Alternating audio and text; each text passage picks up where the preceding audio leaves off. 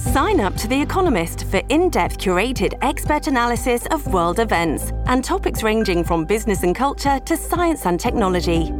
You'll get the weekly digital edition, online-only articles, curated newsletters on politics, the markets, science, culture and China, and full access to The Economist Podcast Plus.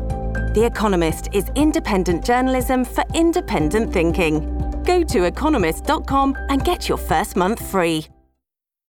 This episode is brought to you by Shopify. Whether you're selling a little or a lot, Shopify helps you do your thing, however you cha-ching. From the launch your online shop stage, all the way to the we just hit 1 million orders stage. No matter what stage you're in, Shopify's there to help you grow. Sign up for a $1 per month trial period at shopify.com/special offer, all lowercase. That's shopify.com/special offer.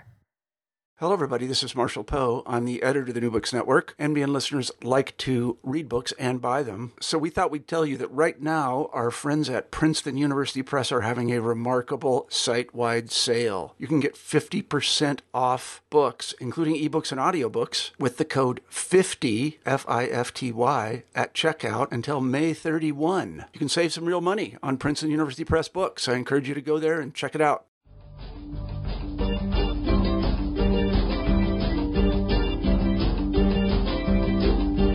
Hello, and welcome to New Books in Philosophy, a podcast channel with the New Books Network. I'm Carrie Figdor, professor of philosophy at the University of Iowa, and I'm co-host of the channel along with Robert Talisse, Alexis McLeod, and Sarah Tyson. Together, we bring you conversations with philosophers about their new books in a wide range of areas of contemporary philosophical inquiry.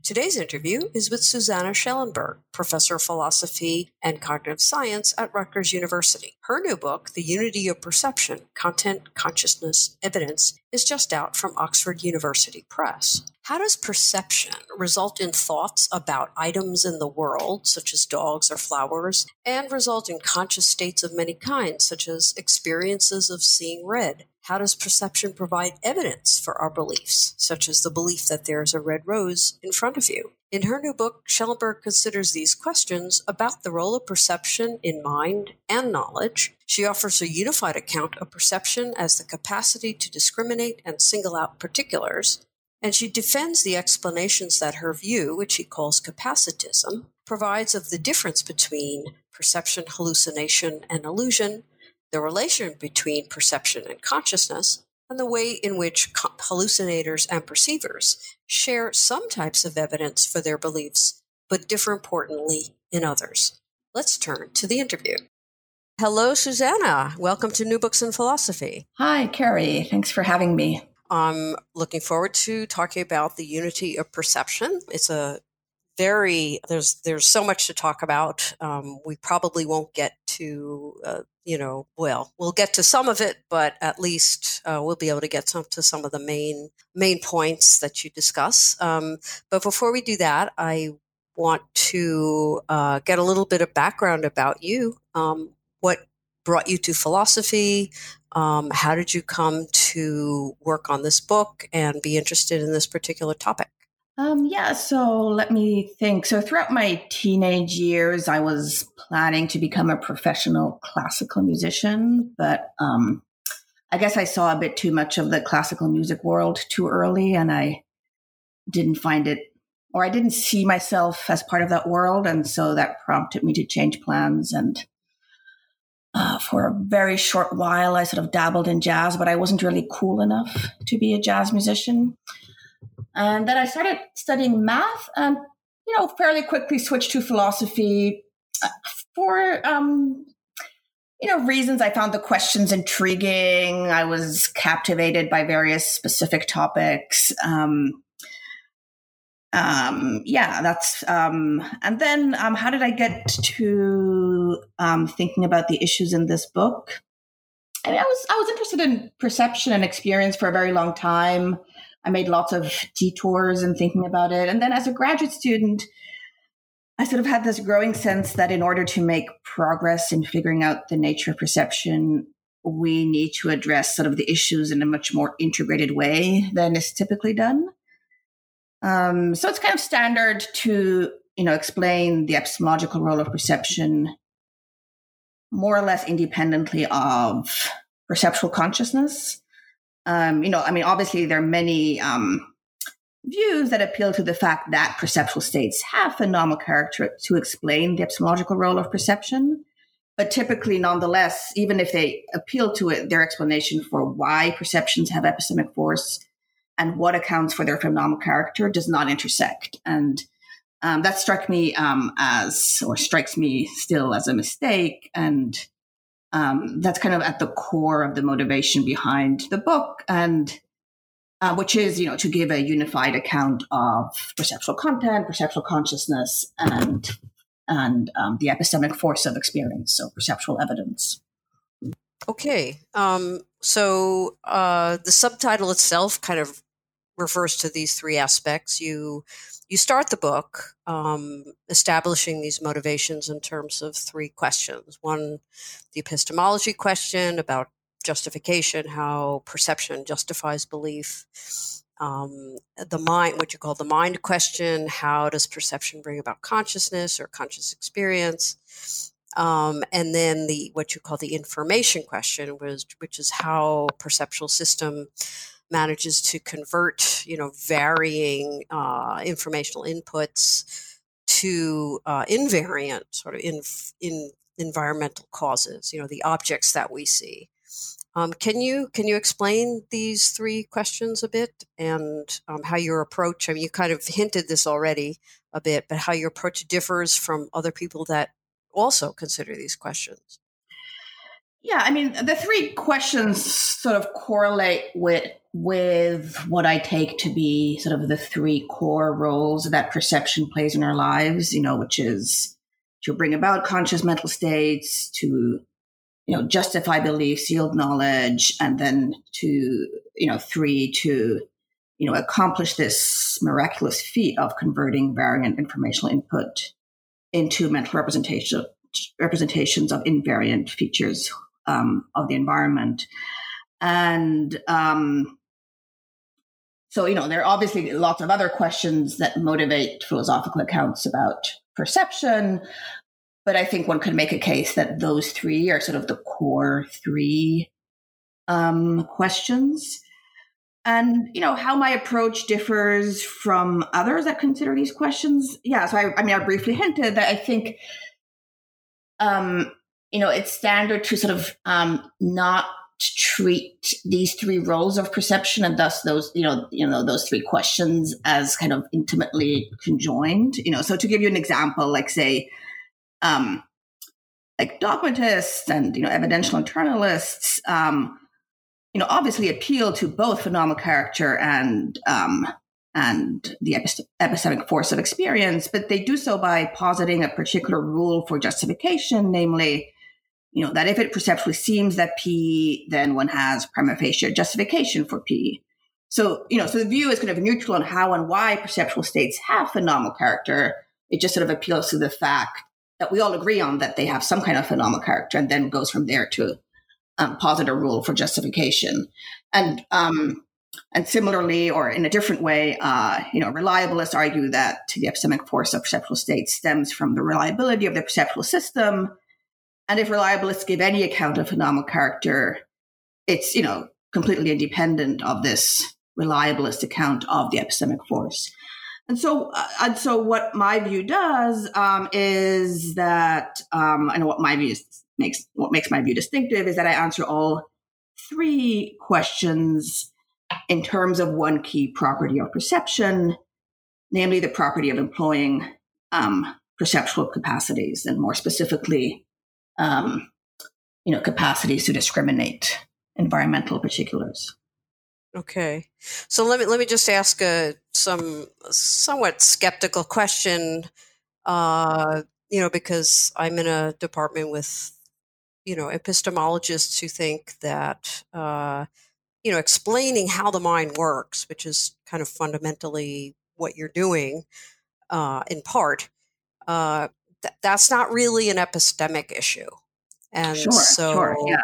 Do you see? And so they'll just say, well, it's fine to approach these from, all three together, the mind and information questions with the epistemology questions, but we don't really need to give an account of evidence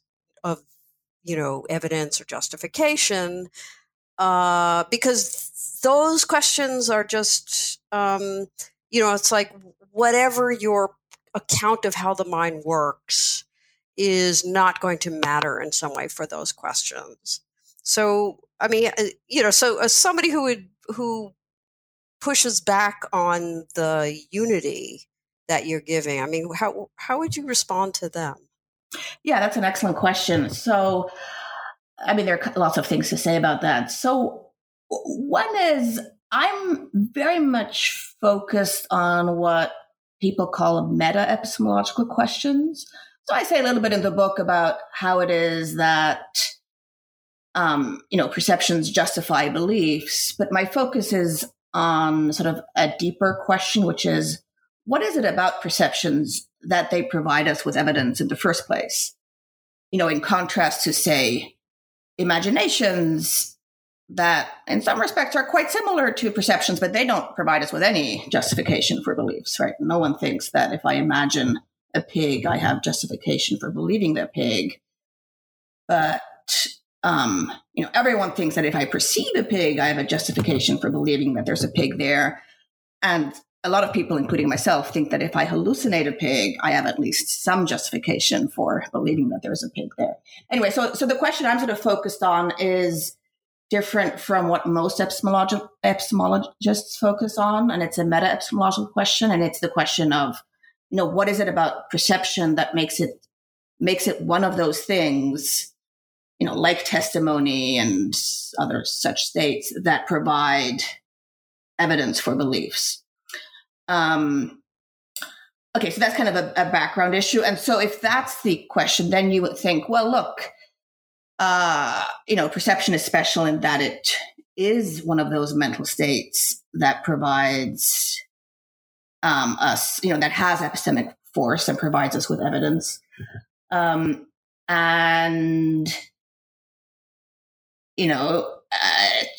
Given that,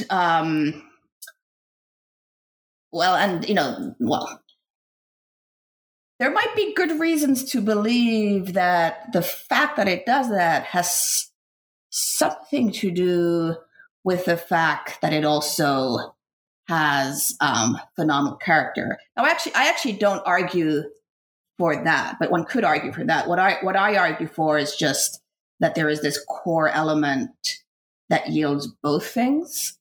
But you're absolutely right. I mean, one could sort of insist and say, no, it's better to give an independent account of why perception is the kind of thing that provides us with evidence, and why perception is the kind of thing that, at least in some cases, has phenomenal character.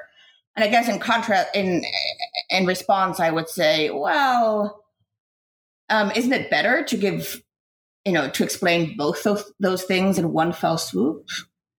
Mm. Okay.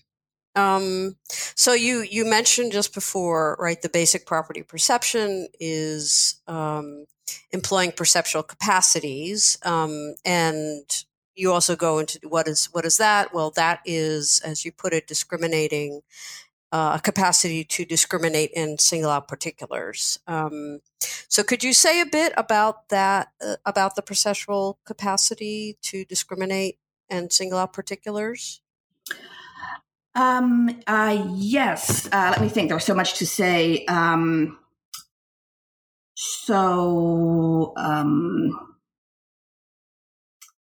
Where should I start? I argue that perception is at its core discrimination, and, that the function of, core perceptual capacities is to discriminate and single out particulars. And what I mean with particulars are just, mind-independent, external, concrete, actual, objects, events, and property instances. And this idea that perception is at its core discrimination is very much rooted in, vision science and neuroscience. In fact, it's kind of, I talk a lot with vision scientists and currently especially neuroscientists, and they sort of find it surprising that it's even worth emphasizing that perception is at its core discrimination, since it's such an orthodoxy in vision science. It's sort of surprising that philosophers of perception have not paid more attention to this core property. But sort of to clarify the notion of discrimination in play, so I mean discriminating between actual mind-independent external particulars. And so I use the term in the way that vision scientists use it. And I don't mean discrimination understood as, for example, discriminating between relevant alternatives, the way a lot of epistemologists use the term, or, carving out possibilities in possibility spaces, or, noticing differences between mental states via introspection. Those are all fine ways of talking about discrimination, but I mean this sort of very specific thing of discriminating mind-independent external particulars. And well, there's a lot to be said about these perceptual capacities that we employ. They are over and above this idea that they function to discriminate and single out particulars. One is, and this is sort of the source of the externalism that runs throughout my account. Sort of one is that they're individuated by external mind-independent particulars. And what that means is that, I have, let's say, the perceptual capacity to discriminate red from other colors. And I also have the perceptual capacity to discriminate scarlet from other colors. And, those two perceptual capacities are distinct because one is individuated by, red environmental particulars, and the other is individuated by scarlet particulars. And, obviously there's sort of a hierarchical relation between those two, and that the scarlet capacity is, a subcapacity of the capacity to discriminate and single out red. And that's to say, there's like a, vast amount of perceptual capacities that we possess that, stand in complex hierarchical relationships to each other and, intersect with each other in various ways. And one sort of key part of my view is that any particular in the environment can be singled out with a range of different perceptual capacities. So, if I see a green leaf or a light green leaf, I can discriminate it via employing the capacity to discriminate green from other colors, or by employing the much more, fine-grained capacity to discriminate, light green or even chartreuse from other colors. And those are all, good and fine ways to discriminate my environment. Mm-hmm. Well, let me just ask, a bit about both the discrimination part and the singling out particulars part. So, discrimination, is pretty widespread. So you can have some sort of a robot that can discriminate large eggs from, medium and small eggs, and then it, puts the large eggs in the carton and it doesn't touch the other ones. You can have bacteria that discriminate, nutrient rich from nutrient poor environments. I mean, discrimination is pretty widespread, and so I was just wondering if all these things perceive certain specific robots or bacteria or plants even they certainly have very sophisticated ways to perceive their environments. But then on the other hand, I was also thinking, when I use my ears and I hear, say, the wind blowing through the trees, it seems like I'm perceiving the wind through my auditory sense, but I'm not singling out a particular. Right. Good point. Yeah. So could you say something about, I mean, it's a fairly, I'm not sure how much is or isn't being sort of built into what you intend when you Sure, say no, absolutely. perceptual Yeah. capacities are discriminating and singling out particulars. Right. So I'll start with the last point. These are all really good questions, right? So I'll start with the last point, which is, there are these kind of all sorts of weird particulars like the wind or the sky, or maybe you would not want to call them particulars. So I'm very liberal about what qualifies as a particular, as long as it's external, mind independent, and causally efficacious. So, so for example, I would say a gust of wind is by all means a particular, like smells are particulars. I don't have strong views about how exactly we want to sort of talk about smells from an ontological perspective, because my view is sort of neutral on pretty much all the sort of options out there, as long as there is some sort of, causally efficacious, mind-independent, external thing that can be discriminated. And as long as there's sort of chemicals floating around, which would be sort of the minimal way to talk about it, I'm good to go. And yeah, so I'm very liberal on the sort of front of how do we individuate particulars. I mean, one question you might ask is, what about a scene in front of me? Like, I wouldn't say that the scene itself is a particular. It's constituted by particulars. I mean, where, I'm thinking of the scene as this complex arrangement of, houses and trees and whatnot, So I wouldn't say that scene is a particular, but it's constituted by particulars, and I can, use more or less fine-grained perceptual capacities to discriminate between those particulars in the scene. Okay, and so moving on to your first question, which is a much harder question. Obviously, lots of things discriminate, and we don't want to say that all those things perceive, no doubt, right? And I'm not giving an explanation of what it is to be a mind.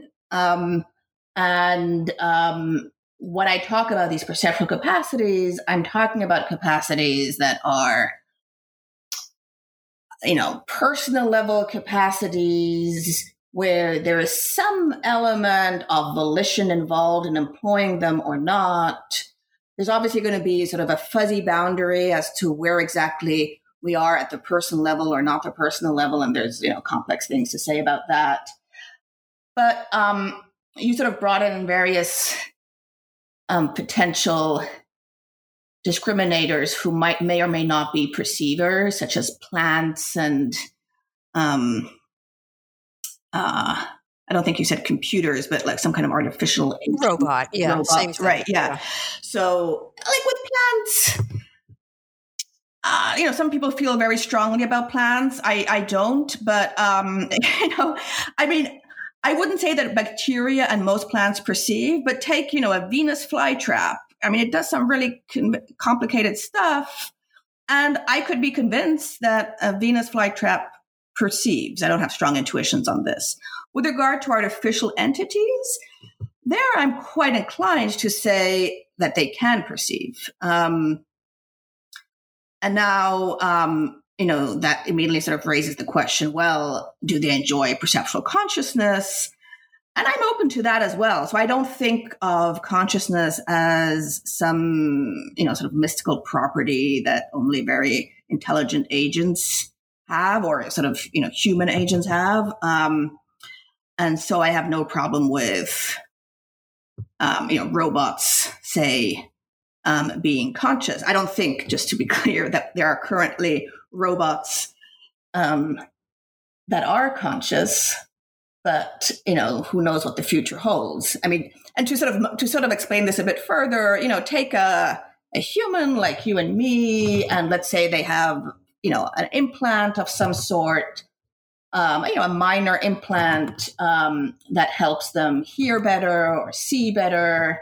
This is a very real life example. No one would question that they're perceiving, right? And let's just, say we add ever more implants. And I would say, yeah, it doesn't matter how many implants this being has, it perceives. And then if you take this from the other direction, from where you start with a robot, I don't have any kind of good argument to say that robots do not perceive and could not be conscious. Okay. Yeah, that's good. So it seems like just in general, these sorts of ontological questions about what it is that's perceived are not really critical to your view. Is that correct? Say more what you mean with that, because I'm not sure I want to. In other words, as long as you get some sort of ontology of particulars, even though if those particulars are, maybe not intuitive. I mean, obviously, one starts from a lot of intuitive particulars like leaves and red and things like that. But when you get to things like the wind, or maybe a flock of birds, or chemical gradients or something like that, it gets a little fuzzy. It gets fuzzy ontologically, but from your perspective, it's like, well, that's just not something that I'm going to really worry about. Yeah, I mean, I would say, since you brought flocks of birds, yeah, I would say like a flock of bird at a distance is a particular, a bunch of birds that you see very close up. I would say, no, what you're discriminating between are the particular birds. And so, but I don't have, and honestly, I don't think there is anything very substantial to say about when exactly we want to say that we perceive the elements of something, and those elements are the particulars, as we do when we see like a flock of bird from very close up, and when we see the whole thing as one particular without individuating the elements of it. You know what I mean? So I don't have anything. My account is basically neutral on how that sort of metaphysical issue gets resolved. And yeah. Okay. Although there is, again, I mean, this is sort of all kind of exploring the idea of the capacitism. So there's also strands, pretty strong strands in cognitive science and philosophy, where perception is sort of necessarily embodied. It's part of a, dynamic feedback loop,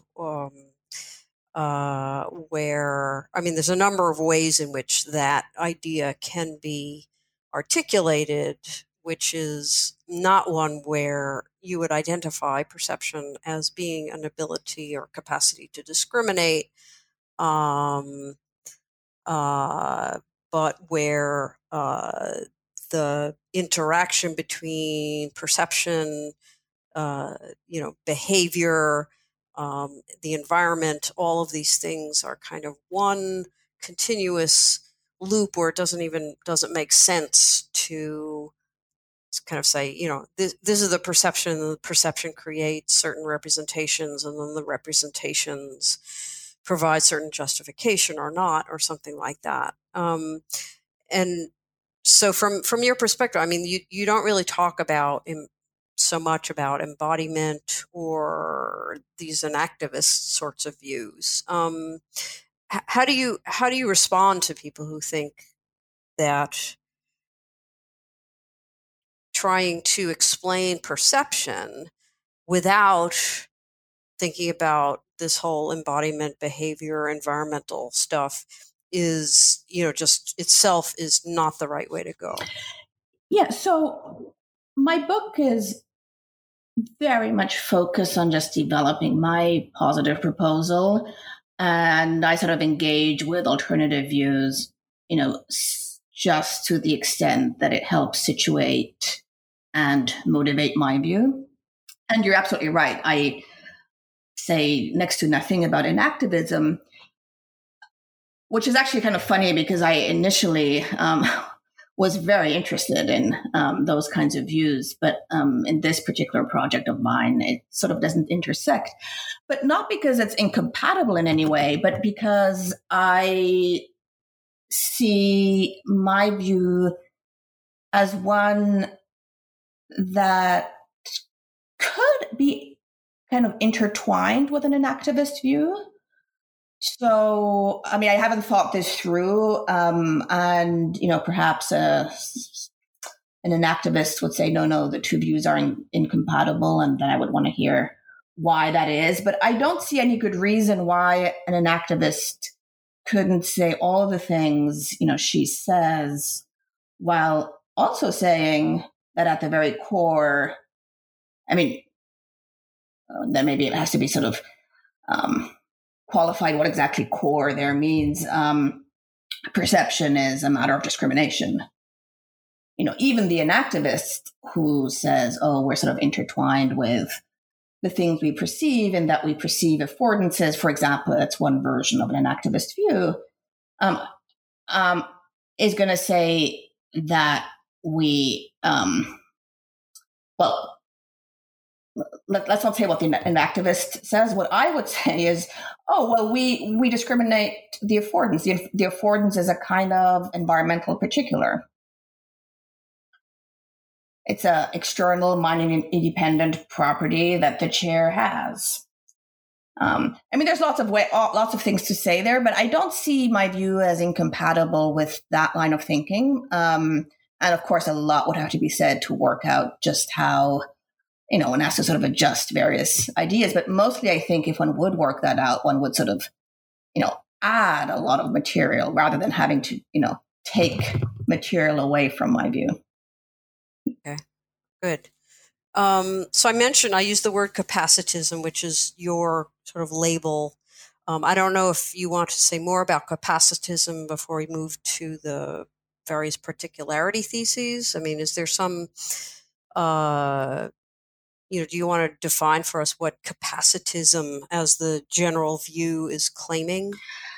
Well, it's, at its core, the idea is that perception is constitutively a matter of discriminating mind-independent particulars.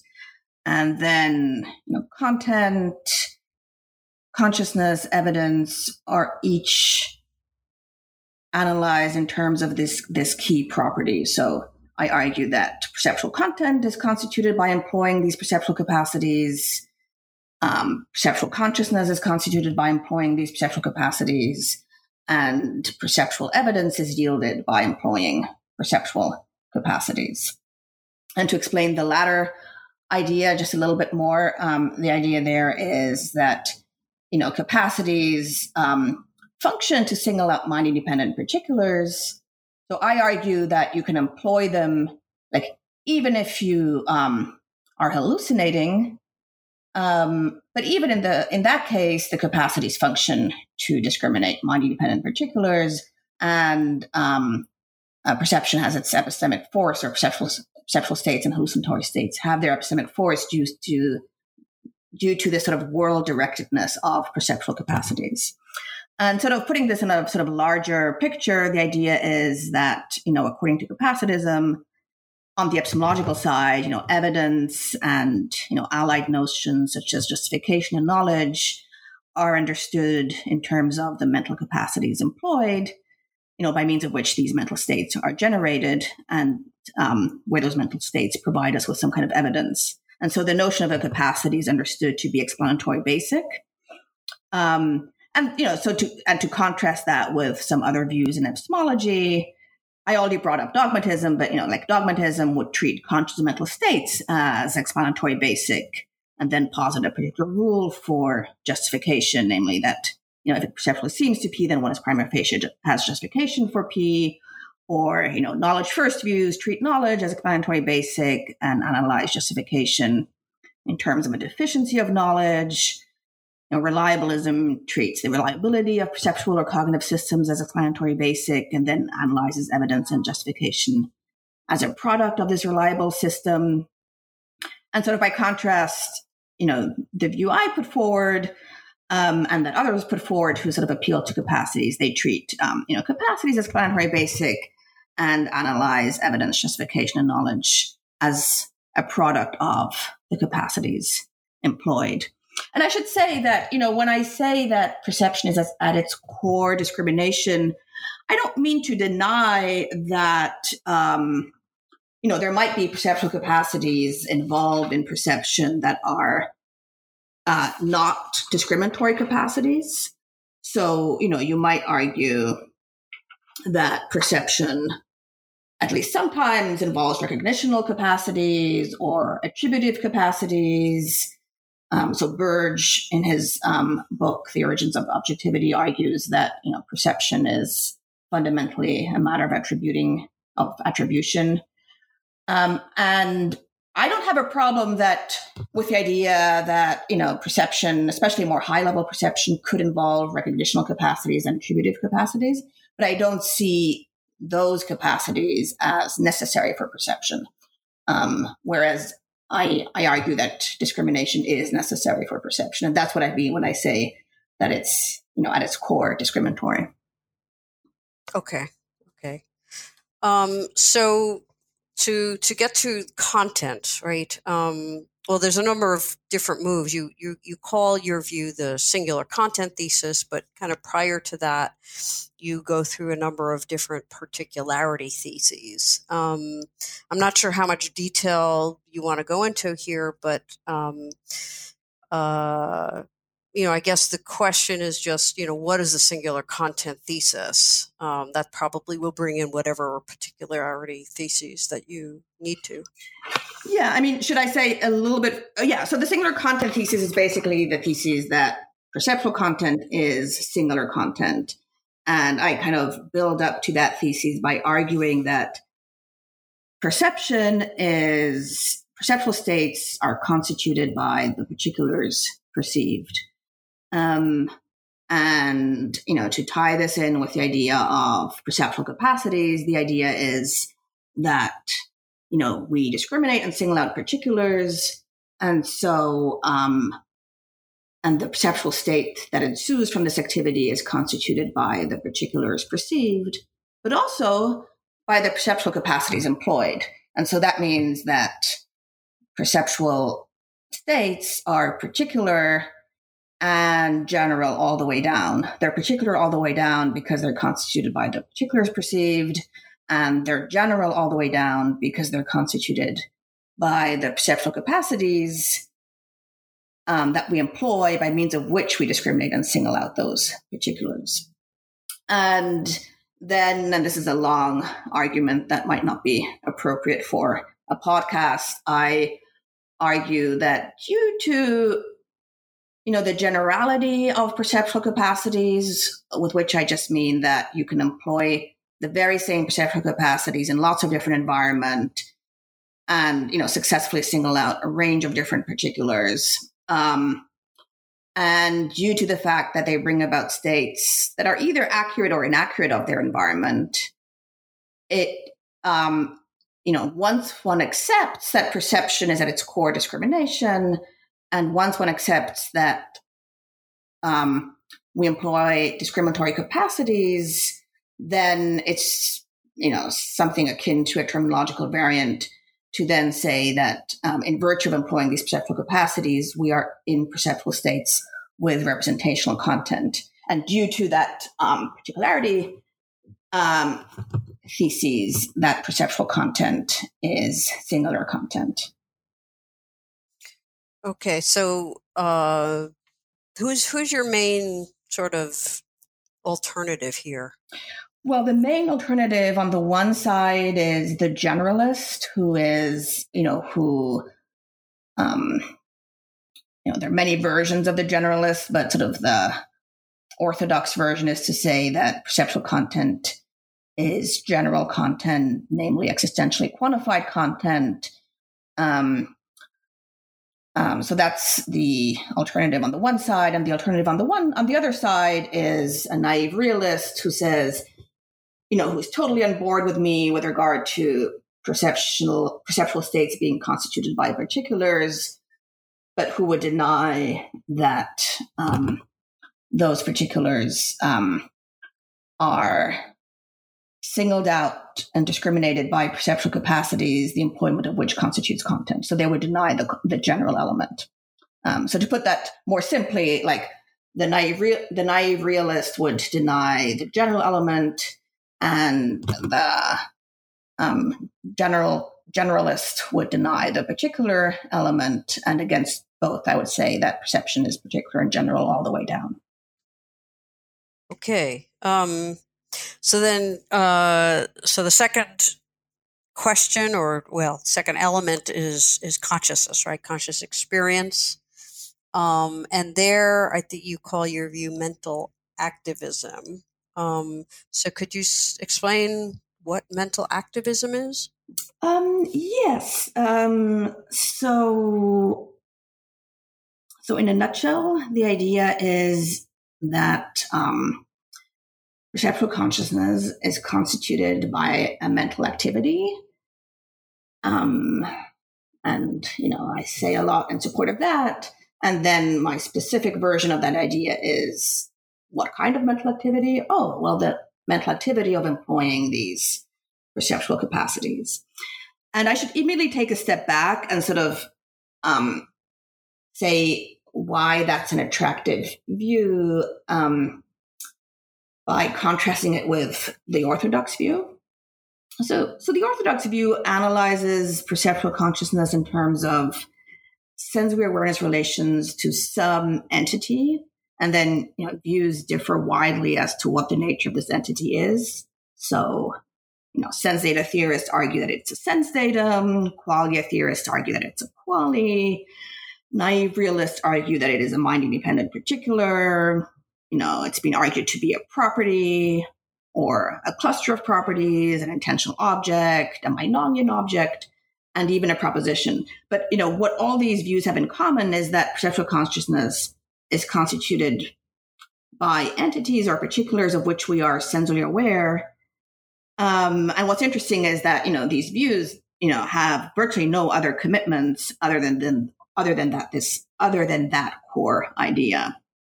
And so it's a view that's endorsed by, it's an idea that's endorsed by views that disagree on almost everything else. I think there's sort of deep problems with all those views, and I think we should make a fresh start. And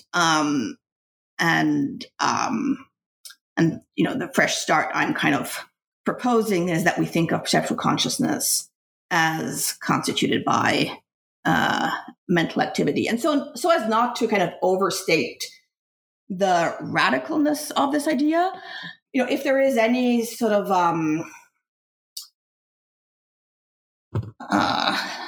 forebearer of this idea, it would be adverbialism. Although, in virtually every respect, my view differs from adverbialism. But in this one idea that we should think of consciousness as sort of a modification of our mental state, that's an idea I share with adverbialism. I specify it in many ways and say all sorts of things that no adverbialist would want to accept. But I specify it in that I want to say, no, it's not just a modification, it's an actual mental activity. And then I should also say that in virtue of the fact that employing these perceptual capacities constitutes perceptual content, my view of consciousness is ultimately a representationalist view, which, arguably is sort of, at least in the US, sort of the default view of perceptual consciousness. But for me, the sort of, the ground layer is not representational content. There's sort of a deeper layer, which is the perceptual capacities employed by means of which that perceptual content is constituted. And to put that another way is to say, look, it means kind of next to nothing to say that perceptual consciousness supervenes on representational content or is grounded in representational content unless one gives sort of a very detailed explanation of what it is about that representational content, that it could be the kind of thing that, grounds perceptual consciousness. And, my detailed explanation of that idea is that perceptual content is constituted by employing these perceptual capacities, which have all these properties such that they generate perceptual consciousness. Okay. So one of the questions, as I was reading this part of the book was, earlier in the book, when you introduce the idea of the basic or core capacity, perceptual capacity of discriminating or and singling out particulars, and this is what kind of prompted some of my questions about bacteria and robots and such, was that you also have a series of conditions. So there's a lot more that we didn't talk about, surrounding that idea. But one of the things that you did do defend is this idea that there's the perceptual capacity, and then there are these possession conditions, right? And so it seems like one of the possession conditions was that there were like 4 or 5 different conditions, was that you had to be awake and aware or something like that, in order to possess the capacity to discriminate. And that made me think, well, then that would rule out, it seems to me, or at least, again, unless you're sort of saying, yeah, robots are conscious, bacteria are conscious, plants are conscious. It would seem to rule out a lot of cases where we think there is discrimination, but it's not clear that there's awareness or awakeness. So I was just wondering about how you kind of deal with this idea of mental activism, and and then that sort of explaining how something is conscious, but then at the same time, let me put that somewhat differently. That the perceptual capacity to discriminate, etc., explains, consciousness. It's active, it's activity, but at the same time, in order to possess it, it seems that you already have to be conscious. So you clearly read the book very carefully to have seen that. But let me clarify. So I don't. I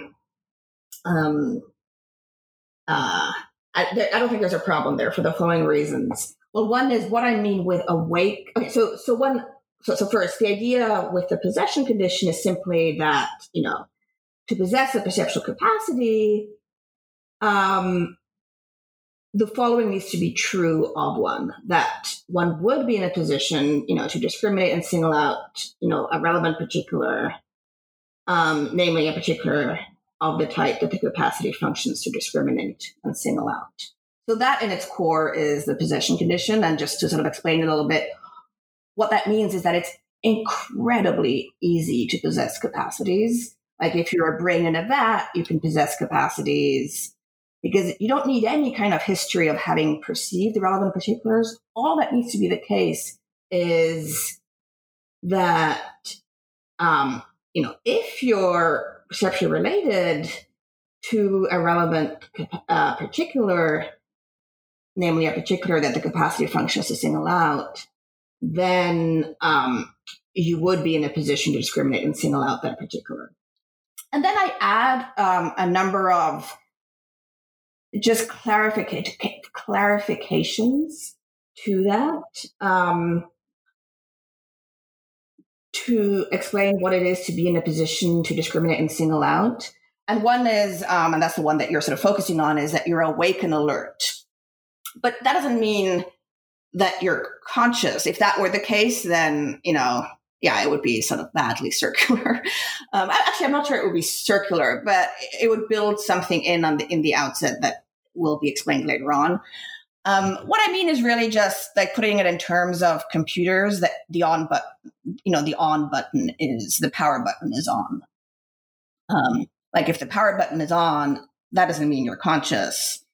That doesn't mean the computer is conscious, but, the computer is sort of in a state where it could possibly be conscious. If the computer is, well, it's in a state that it's ready to operate. It's exactly right. It's ready to discriminate. Exactly. Yeah. So, if you're asleep and, a relevant particular is floating around you, well, okay, asleep is not the right word because it's not the right example because your eyes are closed.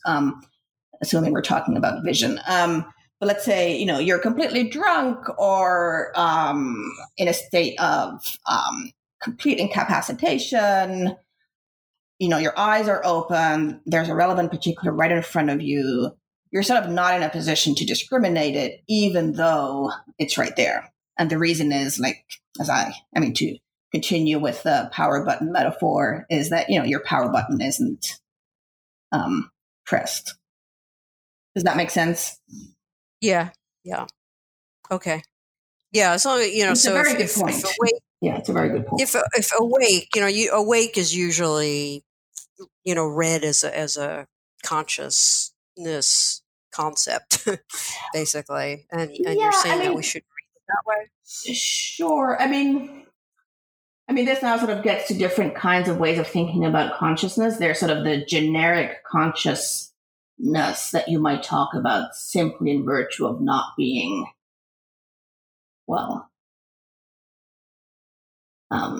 I would say you're conscious when you're asleep. But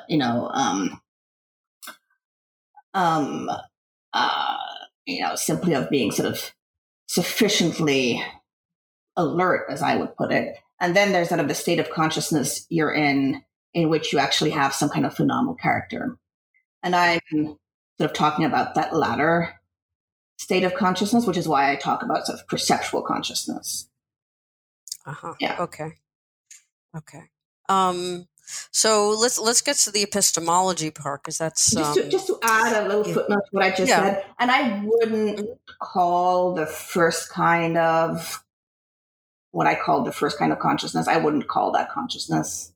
I would say just because your power button is on doesn't mean that you're already conscious. But that's a kind of separate issue.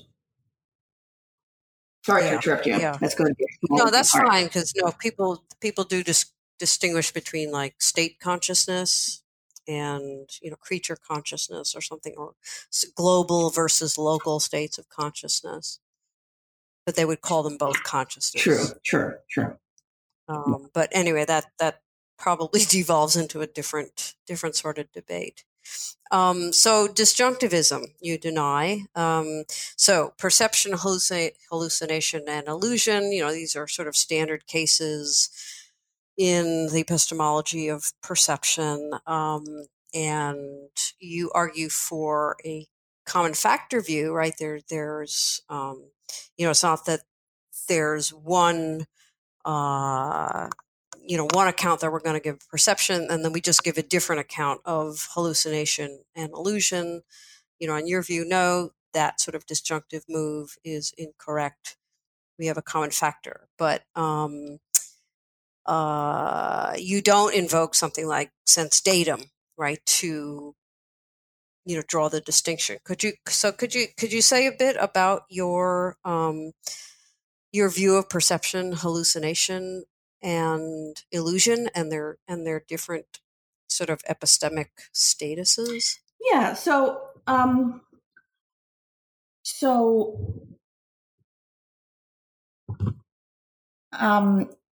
one big part of my project is to bring capacities back as a way of analyzing the mind. And one interesting fact is that, until the 20th century, it was standard to analyze the mind in terms of capacities. I mean, going back, to at least Aristotle. And then sort of with the linguistic turn, that changed. And, a lot was gained with the linguistic turn in terms of clarity. But I think it's sort of a pity that we no longer appeal to capacities to analyze the mind. And, an interesting different fact is that in the empirical sciences about, the mind and brains, it is, standard to appeal to capacities to analyze, brain states and mental states. Partly, I think, due to the influence of Chomsky in those disciplines and his sort of idea of competences and performances, where those ideas are, sort of analogous to my idea of capacities. anyway, so that's the background. And then you might ask, well, what's so good about analyzing the mind in terms of capacities? And wait, before I answer that question, I also want to say that, insofar as, I want to say that by employing capacities, we generate mental states with representational content. I argue we don't need to choose between analyzing mental states in terms of representational content and capacities. We can have both. And so then going back to the question I just asked, what's so good about analyzing them in terms of capacities?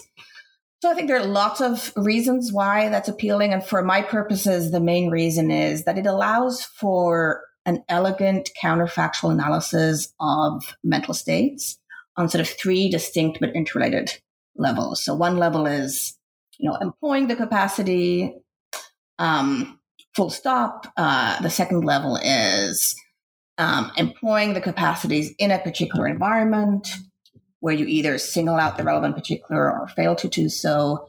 And then the third level is, the function of the capacity. And so this allows me to sort of answer your question more specifically. And what I want to say is that on the first level, employing the capacities, perception, hallucination, and illusion are on a par. I want to analyze each of them in terms of employing perceptual capacities. On the third level, the level of the function of the capacities, they're on a par as well. In each case, the capacities have the function to discriminate and single out relevant particulars. On the second level, however, the three states come apart, right? Because in perception, you employ these capacities in an environment where the relevant particular is there, and so you discriminate and single out the relevant particular. Whereas in hallucination and illusion, you fail to single out at least one particular that you purport to single out. And I should add here that I'm sort of going with the idea that hallucination is a state where, there fails to be an object where it seems to you there's an object, and an illusion is a state where there fails to be some property instance where it seems to you that there is a property instance. There's lots of sort of complex versions of hallucinations and illusions, but for my purposes here, I'm just going to go with these kind of very simplified ideas. And so what that means is that, there's one level of analysis on which perceptions, hallucinations, and illusions are just on a par. They're simply a matter of employing perceptual capacities. And I then argue that, on that level, we have a content type that's in common between perceptions, hallucinations, and illusions. And on that level, we also have perceptual consciousness. So that which is to say, same perceptual capacities employed, same content type, same perceptual consciousness. But then on the second level of analysis, things are different because, in the perception case, you single out a particular. In the hallucination case, and the illusion case, you fail to single out a particular. But then, with regard to the question of why hallucination or why perception is prioritized over hallucination and illusion. So it's prioritized because the capacities function to do what they do in perception, which is to discriminate and single out particulars. You can employ them derivatively in bad cases, but even in those cases, they function to do what they do in perception. So to sort of take an analogy, let's say, you have a bike, it's broken, you bring it to the bike shop, and then a few days later you go and pick it up, and the bike is suspended in air, and you sort of spin the wheels, and you can see all the functions of the bike are in place, but it's not doing what it functions to do, which is, let's say, to take you down the road. You sort of need to take the bike down from being suspended in air. And so the bike being suspended in air is sort of the case of hallucination. The idea being, the machinery is working well, but there's kind of something missing. Obviously, minds are very different from bikes. And so this analogy breaks down very quickly, but maybe that helps a bit. And sort of to add just a little bit to that, or to make that a bit more specific. So on the one hand, I want to say that perceptual capacities are fallible. And what I mean with that is just that you can employ them such that they don't fulfill their function. And that's sort of the core of this analysis on the first level, on which perception, hallucinations, and illusions are on a par. But on the other hand, there's an asymmetry between perceptions on the one hand and hallucinations and illusions on the other. And the source of the asymmetry is that the capacities function to do what they do in perception, not what they do in hallucination or illusion, which is to fail to single out the relevant particular. Okay, so we're, the bad news is we're almost out of time. Oh, okay. Sorry. Although my excuse is I actually sort of anticipated this when we started. I was like, we're never going to be able to get to all this. There's so many intricate parts here. But maybe just to wrap that up, right? Because, this difference between perception and on the one hand and hallucination and illusion on the other, of course, is important epistemologically, right? And so on your view, you've got a perceiver, and the perceiver has good evidence for their belief, say that the sun is shining, and the hallucinator, on your view, has some belief, some evidence, but not enough, I think, to actually have knowledge. So can you, very maybe briefly kind of say what your view is there? So I sort of distinguish between two kinds of evidence: phenomenal evidence and factive evidence. Where, very roughly speaking, phenomenal evidence is determined by how our environment seems to one, and factive evidence is determined by the perceived particulars, such that the evidence is guaranteed to be an accurate guide to the environment. And to tie that in with what I just said, phenomenal evidence is, if you have same perceptual capacities employed, same content type, same perceptual consciousness, or same phenomenal character, and then you also have same phenomenal evidence. So there's kind of four things that sort of go hand in hand. And then if you're in the perception case, in the good case, and you employ that capacities and actually discriminate and single out a particular, you have additional factive evidence. And so then I want to say that, take a perceiver who sees the sun is shining, and a hallucinator who hallucinates that the sun is shining. Both the perceiver and the hallucinator have phenomenal evidence, simply in virtue of employing the relevant perceptual capacities. But the perceiver has additional evidence. It has additional factive evidence. And now, from the first person perspective, of course, the perceiver, actually scratch the of course, because not everyone would find that obvious. But I want to say, or I argue, the perceiver doesn't know that she has additional factive evidence. So from her point of view, for all she knows, she could be hallucinating. But nonetheless, she's in a better epistemic position than the hallucinator. And then I argue that, having factive evidence is sufficient evidence for knowledge. And so that means simply in virtue of having that factive evidence, the perceiver knows, in this case, that the sun is shining.